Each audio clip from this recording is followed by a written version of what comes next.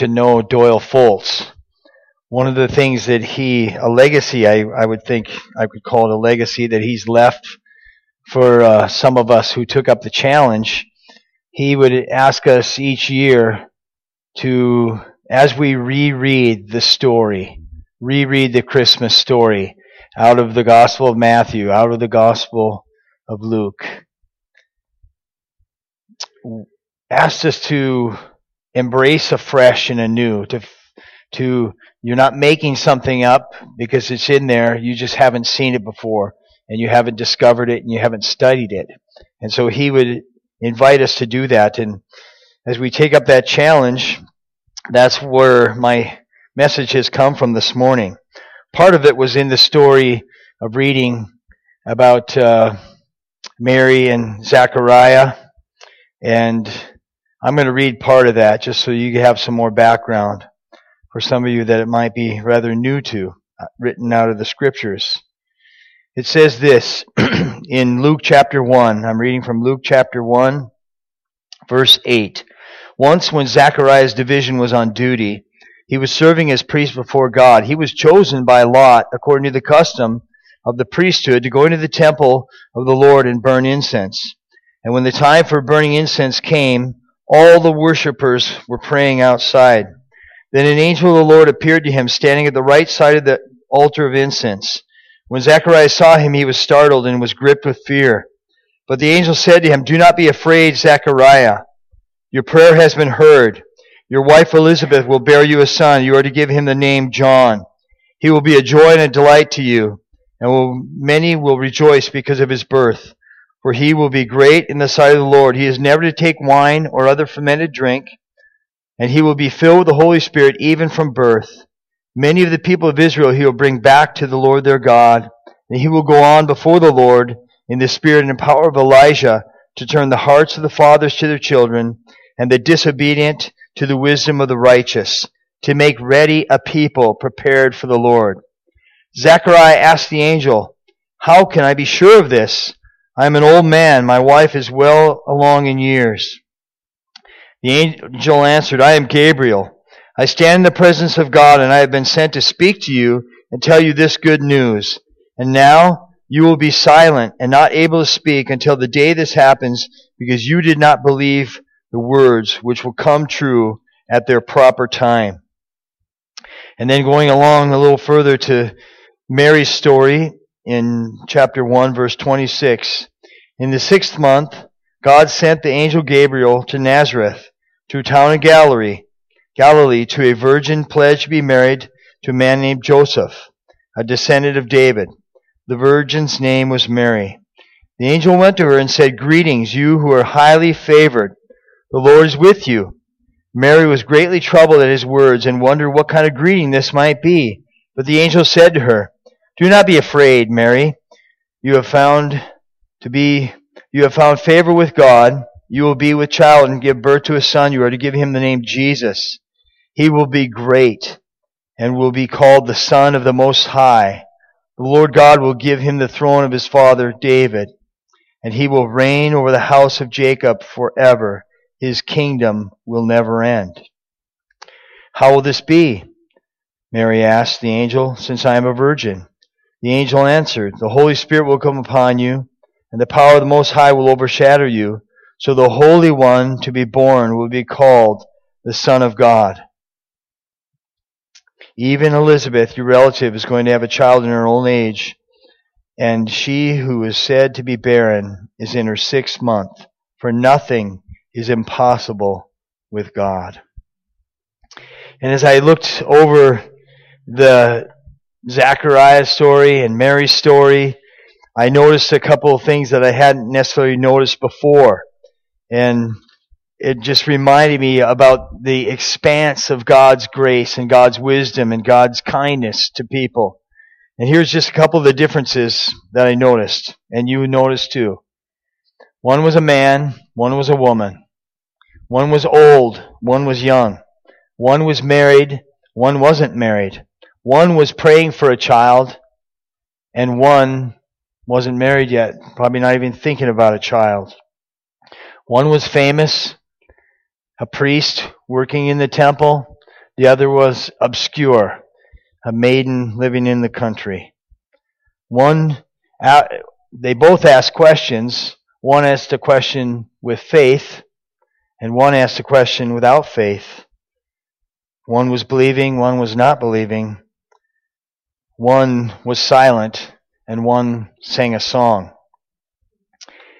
And so as I was reminded by Doyle, challenged by Doyle, encouraged by Doyle, thinking about Doyle's challenge, I thought, well, I need to read the story. So one of the things I have the privilege to do in the morning is I just try to read the story. During the weeks, 5-10 days before Christmas and around Christmas, I read the story. And I listen to the story, and I hear the story in the songs, just as you do. And there was a couple verses that popped out to me, and I want to start with that. The angel said, "Do not be afraid. I bring you good news of great joy that will be for all people. Today, in the town of David, a Savior has been born to you. He is Christ the Lord." Simeon, waiting in the temple as an old man, waiting for God to reveal to him his promise that he wouldn't die till he saw the Redeemer, the Savior, the Messiah. Simeon, seeing Jesus, he said this, "For my eyes have seen your salvation, which you have prepared in the sight of all people, a light for the revelation to the Gentiles and for the glory to your people Israel." And then there's a little note from the narrator. It says, the child's father and mother marveled at what was said about him. Then Anna, she was a prophetess waiting in the temple day and night before the Lord. Said she never left the temple. She said this, she gave thanks to God and spoke about the child to all who were looking forward to the redemption of Israel. And the angel said to Joseph about Mary, "She will give birth to a son, and you are to give him the name Jesus, because he will save his people from their sins." And so I want to go back and I want to look at after Zechariah spent 9 months in silence because he asked the angel the question in doubt. He should have known because, number one, the angel said, "I'm Gabriel, I stand in the presence of God."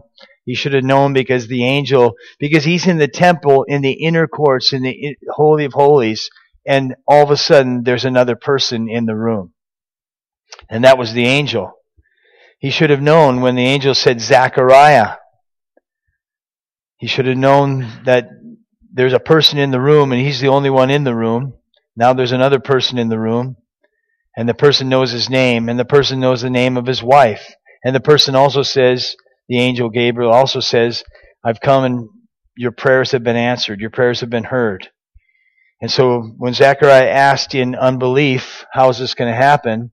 the angel told him, but the angel said, "Now you're going to not speak until John, your son, is born." So here's what happened. Here's what I surmise happened. He can't talk, right? He's seen this angel. He is given a promise that Elizabeth will have a baby. They're way past childbearing years. And so he has time to think about this. He has 9 months until he's able to speak. And so I thought, well, what did he say?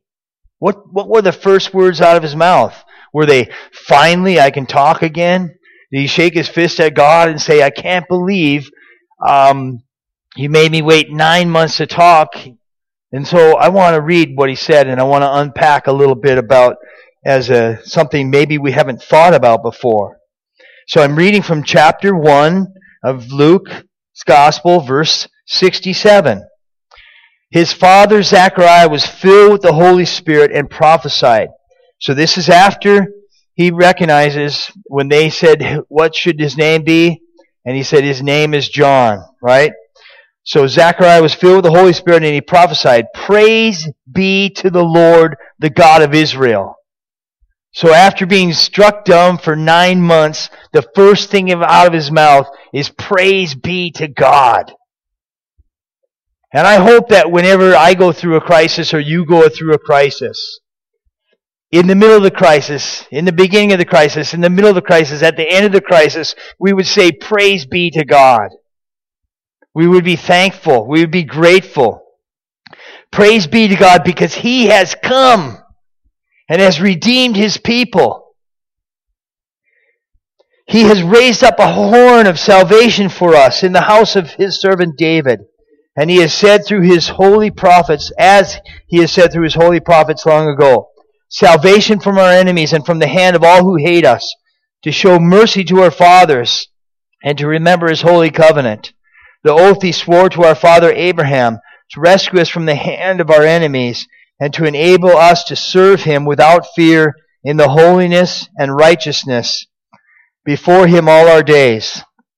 Now He's speaking specifically about John the Baptist, His child. And you, my child, will be called a prophet of the Most High, for you will go on before the Lord to prepare the way for Him, to give His people the knowledge of salvation through the forgiveness of their sins, because of the tender mercy of our God, by which the rising sun will come to us from heaven, to shine on those living in darkness and in the shadow of death, to guide our feet into the path of peace. And so this is what Zechariah said after being struck down for 9 months. And I didn't know this until I started looking at it closer. It's filled with references of the Old Testament. It's a prophecy and it's a prayer, but it's filled with references to the Old Testament, of the God of the Old Testament and what the God of the Old Testament would do. And I would say right now, I hardly know the Old Testament after studying it for years, of all the implications of what He's saying. There's hundreds of references to the coming of Jesus in the Old Testament. And if you had the time and the wisdom to study them all, you would see just a stream pouring out, pointing to the coming of Jesus, to God's work in bringing Jesus. And so I'm going to take a little bit of time here and just point out some of the references in the Old Testament, some of the threads that He's referring to that we wouldn't really catch unless you did some research, and I've only done a small amount. But there's loads to do. So, in His response of verse 68, and I'll try to go verse by verse. In verse 68, there's references over and over in the Old Testament that have this phrase, praise be to the God of Israel. And so, as a Jew who would have known the law, who would have been practicing the law, it said earlier about him that he and Elizabeth were God-fearing, upright, blameless people. He's a priest in the temple. He would have known the Old Testament. But now he knows it in a whole new way. A whole new way. So when he's saying, praise be to the God of Israel, he's saying, praise be to the God of Israel. He's saying like, you did it! You did it! You did it! Praise be to the God of Israel. That's back in Genesis 24. It's in 1 Kings 18. It's in the Psalms. It's all the way through. Praise be to the God of Israel. Praise be to the God of Israel. And you know what? That connects you. If you were to say that phrase, praise be to the God of Israel, it connects you to the heritage and the history of the Jewish nation from which came the Messiah, the Lord Jesus Christ. Praise be to the God of Israel, because He has come and has redeemed His people.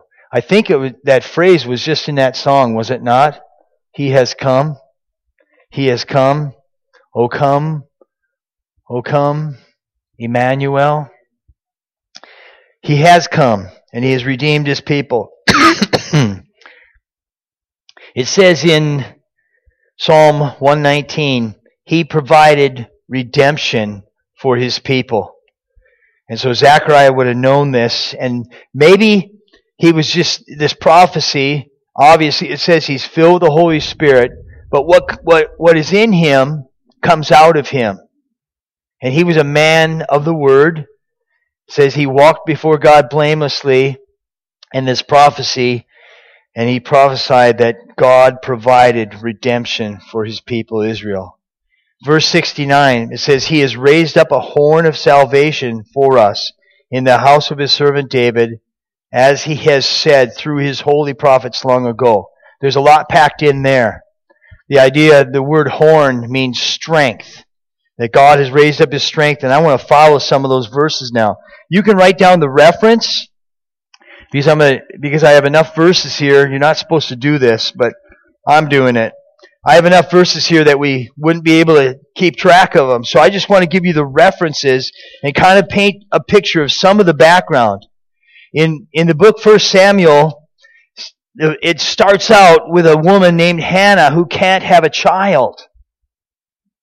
And so hidden in this prayer is this verse, he has raised up a horn of salvation for us in the house of his servant David. And in 1 Samuel chapter 2, verse 1, it says this. It says, then Hannah prayed, my heart rejoices in the Lord. In the Lord my horn is lifted up. And that word horn, again, is the word strength. And it's the same word that Zechariah used. He has raised up a horn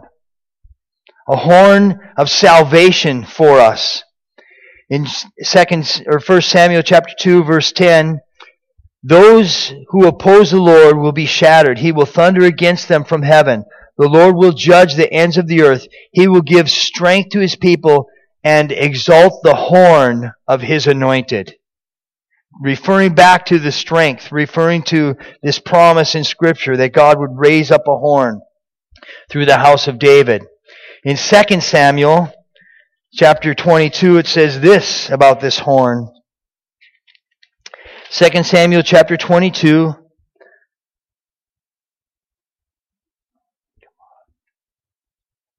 Second Samuel 22.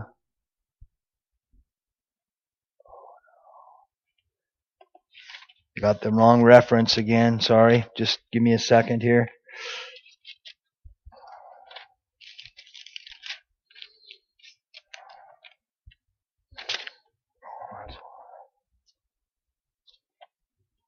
Second Samuel 22. This is what David said. This is a song. David sang to the Lord the words of this song when the Lord delivered him from the hand of all his enemies. He said, the Lord is my rock, my fortress, and my deliverer. My God is my rock in whom I take refuge, my shield and the horn of my salvation. And so as Zechariah has 9 months to wait, he would be studying Scripture and all these things he would be pointing out, and this prayer just shows that in the house of David. So David, he is my stronghold and my refuge, my Savior from violent men you save me. I call to the Lord who is worthy of praise, and I am saved from my enemies. In Psalm chapter 18, verse 2, it says this. Psalm 18, verse 2. Psalm 18, verse 2. I love you, O Lord, my strength. The Lord is my rock, my fortress, and my deliverer. My God is my rock in whom I take refuge. He is my shield and the horn of my salvation, my stronghold, my tower. So when Zechariah says, it's recorded in Luke 1:69, he has raised up a horn of salvation. He's referring back to over and over in Scripture. Psalm 89. Listen to this verse in Psalm 89. Psalm 89, verse 15. Blessed are those who have learned to acclaim you, who walk in the light of your presence, O Lord. They rejoice in your name all day long. They exult in you, for you are their strength and glory.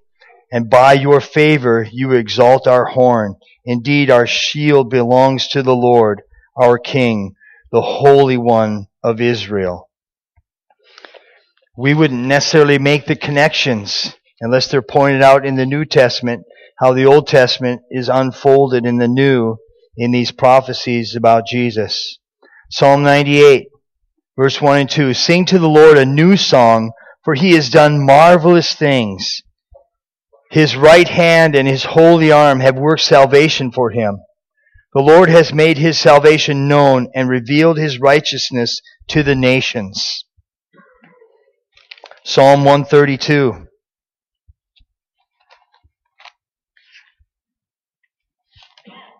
Psalm 132, verse 13. For the Lord has chosen Zion. He has desired it for his dwelling. This is my resting place forever and ever. Here I will sit enthroned, for I have desired it. I will bless her with abundant provisions. Her poor I will satisfy with food. I will clothe her priests with salvation, and her saints will ever sing for joy. Here I will make a horn grow for David, and set up a lamp for my anointed one. Then again, final verse for this reference, and there's many more that we could look up that refer to God delivering his people and being the deliverance for his people. This is Ezekiel chapter 29. Ezekiel 29, 21. It says this, On that day I will make a horn grow for the house of Israel, and will open your mouth among them. Then they will know that I am the Lord. So when Zechariah has this phrase where he says he raised up a horn of salvation to us, he's not thinking about John, his son. He's thinking about the one whom John is preceding. He's thinking about the coming one, the promised one. He's thinking about the Messiah. He's thinking and speaking about Jesus. It says, that next phrase says in verse 70, as he said through his holy prophets long ago. Now we don't have the time or the space even to go back over the hundreds of verses in the Old Testament where it says the prophets say long ago that God is sending the Holy One. Let me just give you a few references. Number one is in Jeremiah chapter 23. Jeremiah chapter 23, verse 5 and 6 says this. The days are coming, declares the Lord, when I will raise up to David a righteous branch, a king who will reign wisely and do what is just and right in the Lord. In his days Judah will be saved and Israel will live in safety. This is the name by which he will be called, the Lord our righteousness. So when Zechariah says that he said through his holy prophets long ago, Jeremiah is one of his holy prophets who declared that. In Jeremiah 33, echoing and adding to that prophecy, it says this in Jeremiah 33, verse 14.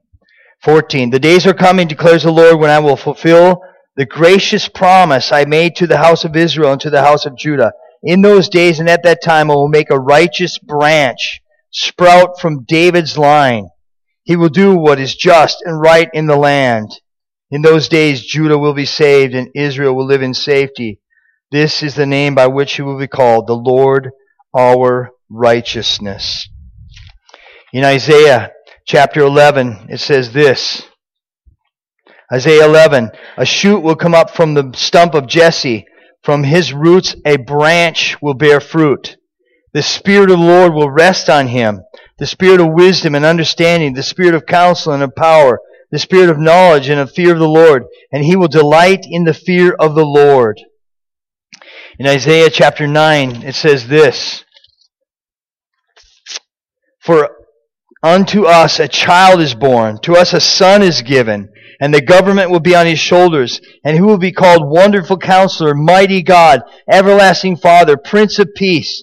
Of the increase of his government and peace there will be no end. He will reign on David's throne and over his kingdom, establishing and upholding it with justice and righteousness from that time on and forever. The zeal of the Lord Almighty will accomplish this.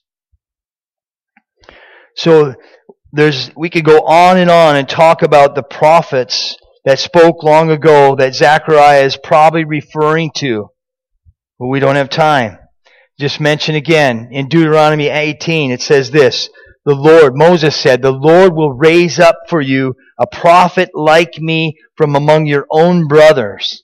That's confirmed in Acts chapter 3 when Peter is preaching. He confirms that this Jesus was this prophet. In Acts chapter 3 it says this, indeed all the prophets from Samuel on, and as many have spoken, have foretold these days. So the Old Testament is thick. Lots of prophets.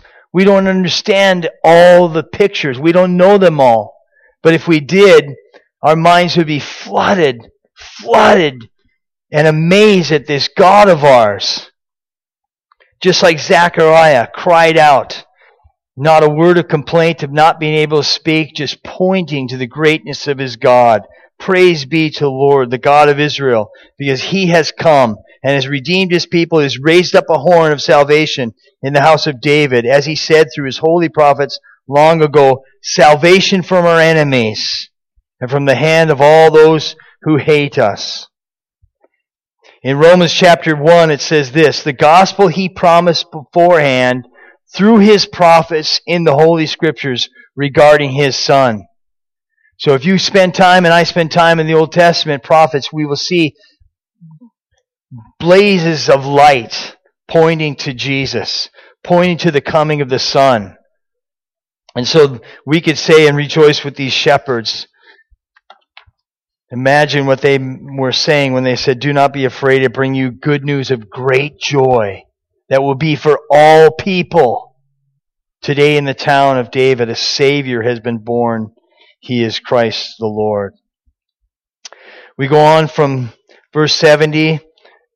In verse 71, it says, salvation from our enemies and from the hand of all who hate us, to show mercy to our fathers and to remember his holy covenant.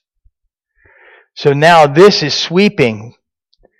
To remember his holy covenant.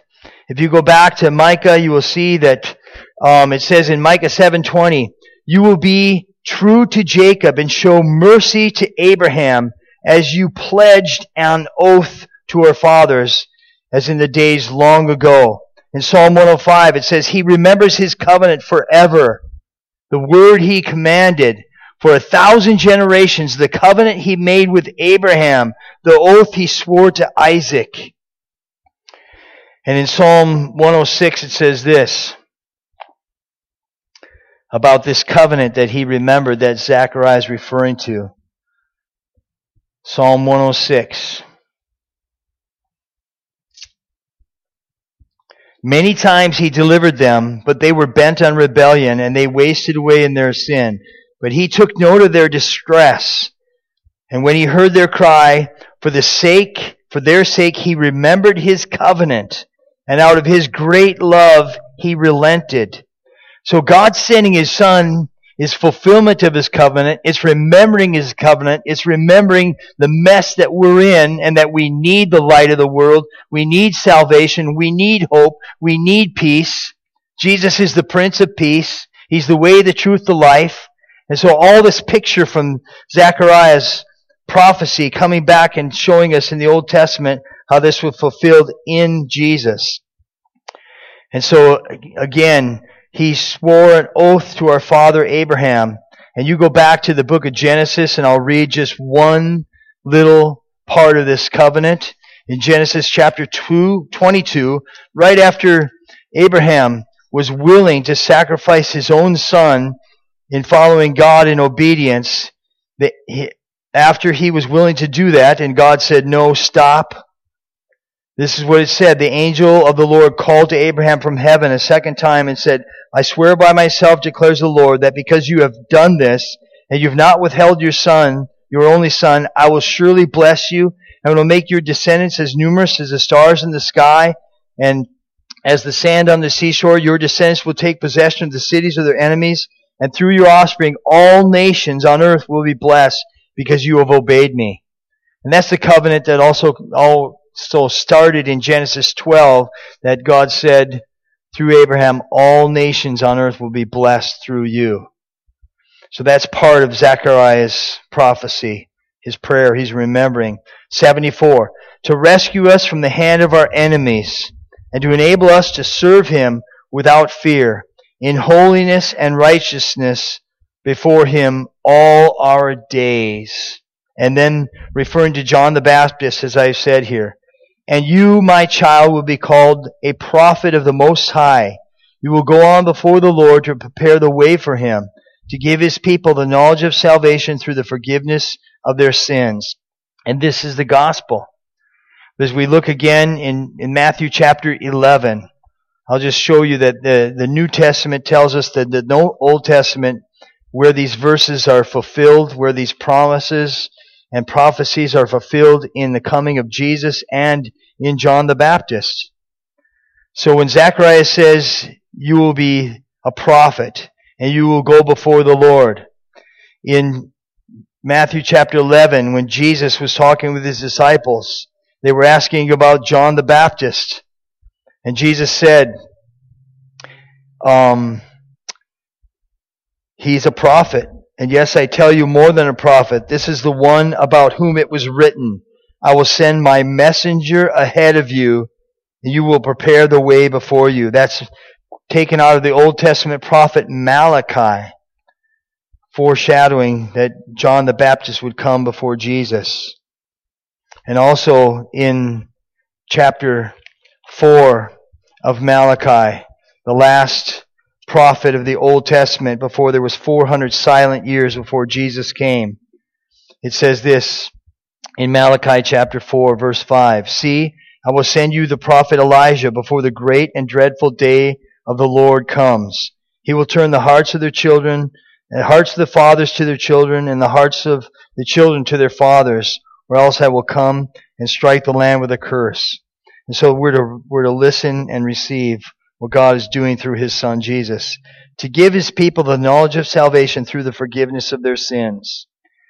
I only have a couple left that out of all that I could read.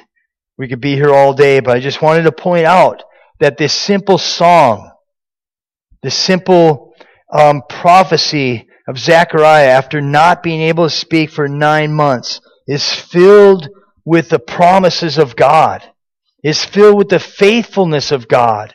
It's filled with the covenant that God gave over and over to his people for hundreds of years through all kinds of toil and trouble, for all kinds of captivity and harm and abuse and their own ignorance and stupidity. And he's helping us to see, look at what God has done. This is no small thing that God did in bringing his Son Jesus. It's no small thing. And it should rock our world. I was listening recently to a statement by this historian named Tom Holland. And he's not even a Christian. But he started doing the study and the research, because he's a historian, on the impact of Jesus Christ on history. And he was blown away at the picture of the impact of Jesus Christ on history. So let me read this last reference in Jeremiah chapter 31. Jeremiah chapter 31, verse 31. Part of the new covenant that God said that he would do, that Zechariah was referring to in his prophecy. Jeremiah 31:31, it says this, the time is coming, declares the Lord, when I will make a new covenant with the house of Israel and with the house of Judah. It will not be like the covenant I made with their forefathers when I took them by the hand to lead them out of Egypt, because they broke my covenant, though I was a husband to them, declares the Lord. This is the covenant I will make with the house of Israel after that time, declares the Lord. I will put my law in their minds and write it on their hearts. I will be their God. They will be my people. No longer will a man teach his neighbor or a man his brother, saying, know the Lord, because they will all know me, from the least of them to the greatest, declares the Lord. For I will forgive their wickedness and remember their sins no more. You know, to those of you who maybe you're recognizing in a new way this Christmas the coming of Jesus. There's nowhere else that you will find forgiveness. It's in God's Son, through God's covenant of grace, as He sends His Son Jesus. That's where forgiveness is found. That's where you need to find light. That's where I need to find light. That's where we find hope. It's in Jesus, the coming of God's Son. Verse 77 of the Gospel of Luke, to give His people the knowledge of salvation through the forgiveness of His sins. There's not a one of us here that can forgive our own sin. Our sin is forgiven as we give it to the Lord Jesus Christ, as He came, just like the angel said, He came to be the Messiah, to be forgiveness for the people. Because He will save His people from their sins. Verse 79, the last verse. To shine on those living in darkness and in the shadow of death, to guide our feet into the path of peace. I don't know if you're experiencing darkness this Christmas. You know what it said? You know where that reference is? That's out of Isaiah, hundreds of years before Jesus came. Zechariah points us back to what Isaiah said. And let me read it.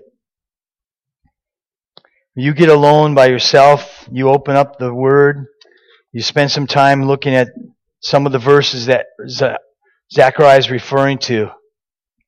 It'll make the hair on the back of your neck stand up because of the greatness and the goodness and the graciousness of your God and the salvation He wants you to have and understand.